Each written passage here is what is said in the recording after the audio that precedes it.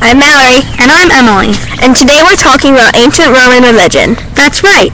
Roman religion was very important in daily life. Everything the Romans did was centered around gods.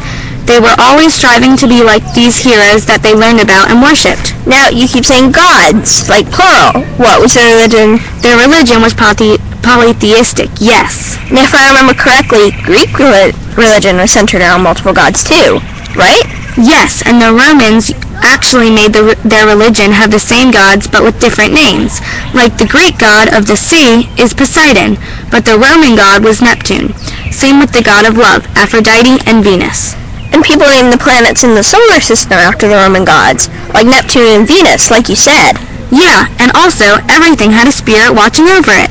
Everything did, yeah, including streams, trees, and all animals. And if the Romans lost a battle, they would adopt one god from the empire that defeated them. I didn't know that. Yeah, they did. Alright, so everyone in the Roman Empire worshipped multiple gods. Not everyone. Christianity actually was developed in the Roman Empire. Christians refused to worship multiple gods. They believed that they should dedicate themselves to one god. So is there an off-balance in the system because of the Christians? There was. The Christians had to meet in secret because believing in one god was illegal until 313 BC, when Emperor Constantine made a law that you had to be Christian to be a Roman citizen.